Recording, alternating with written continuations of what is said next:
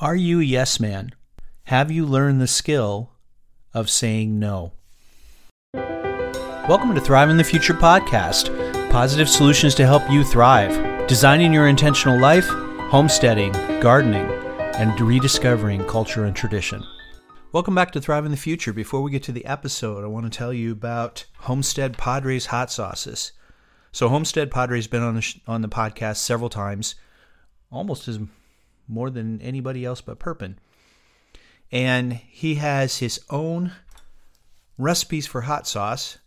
He has a Homestead hot sauce that's a little bit hotter than Tabasco. He has Scotch Bonnet hot sauce that can melt your face off. And he has Flaming Mango hot sauce. These are all unique. They're his own recipes. Go check them out on Smith Homestead. That's smith-homestead.com.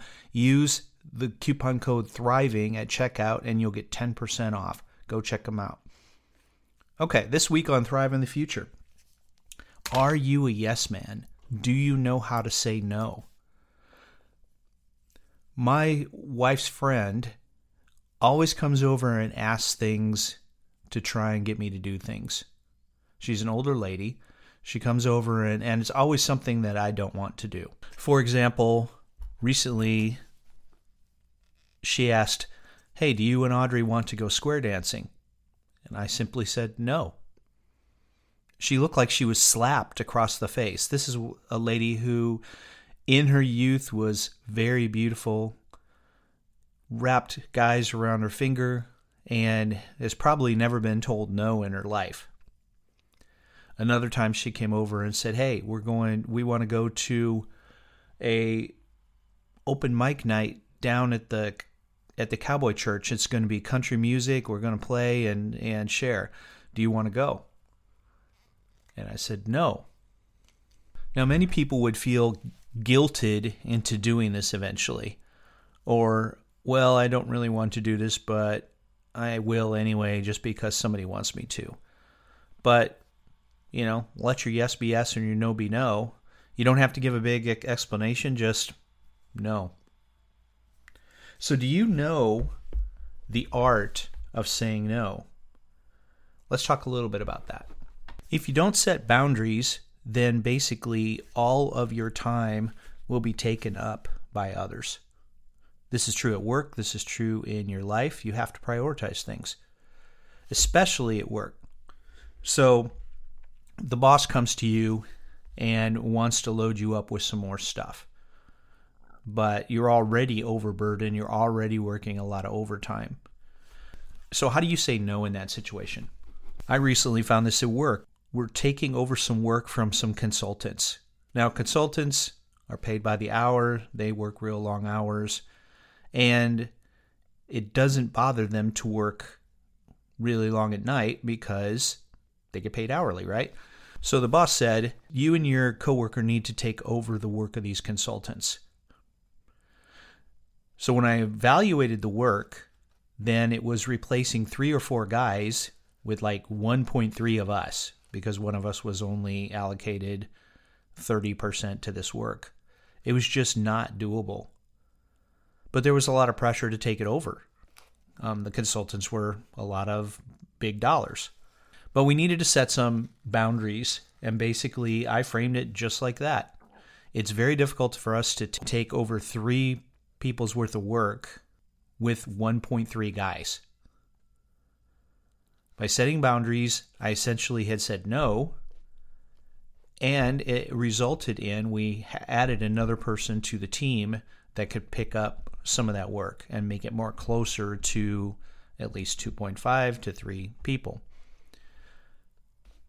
So did I come right out and say, no, we're not doing that? No, but it's a negotiation. It's one of the things you have to do is to learn to speak the language of the person you're talking to as you're saying no, whether it's your spouse, whether it's coworker, or anything else. What will motivate the situation? Because really, it's a negotiation. Going and saying outright, no, I'm not doing that, will probably get me in trouble.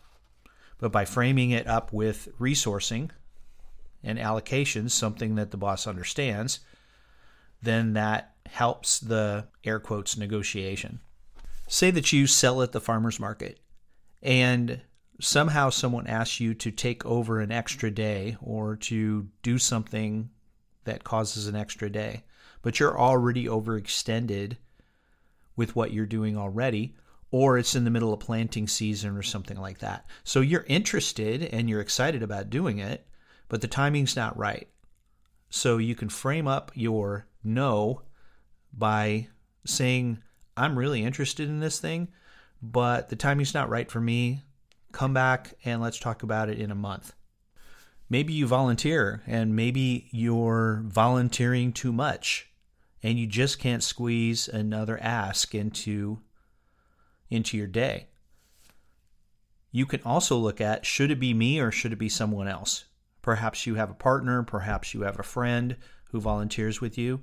Can you delegate it to someone else? And this also applies to work. So, should it be me or should it be someone else? Can I delegate it to someone else? Or fall back onto the, can we do it, but just not right now? Or maybe you make the trade-off. Say at work you're already overextended and they ask you to do something else. Negotiate it out and say, hey, let's prioritize this. Which is more important, this work or this task or the other task? I can't apply myself 100% to everything, and I don't want to basically do a half-assed job on this. So what is the highest priority? And then negotiate that out. So there's a fallout to saying no. Some people may get offended. You have to do it tactfully, especially at work, because you don't want to come off looking like, I'm not doing that. So apply some of these tips.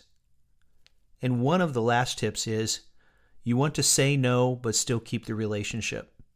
You want to let the person know that this is important, they're important, what they're asking is important, and I'm also glad that you're actually coming to me rather than somebody else. I just can't fit it in, or this is not the right time. Keep that relationship, build that relationship, and then you can be more comfortable with saying no and it not being offensive. This is another step in how you can design your intentional life, because it's not yes all the time. Don't be a yes man. There's an art to saying no, and learn the skill of saying no.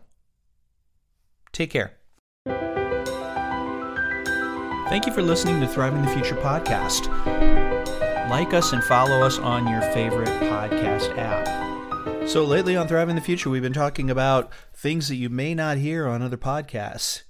So if you like what you hear, then shoot us a tip on Cash App at $ThrivingTheFuture, at Venmo at Thriving the Future, or join our Patreon at patreon.com/thrivingthefuture. You can get early episodes, you can get extra episodes with Perpend.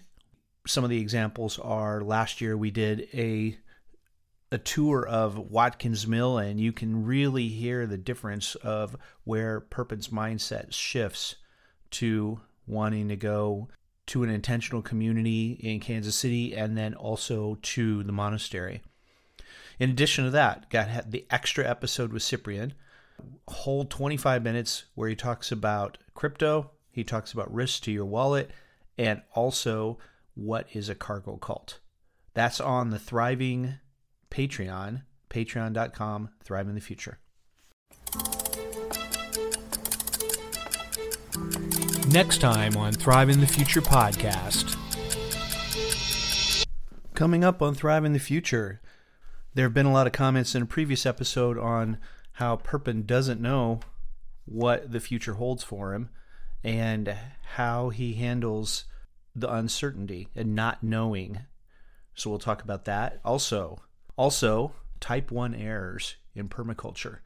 Those are the kind of things where something went wrong. Maybe we don't go all the way to the point where it's ponds and things that are put in the wrong place, but how do you handle errors? How do you handle failure? That's coming up on Thrive in the Future.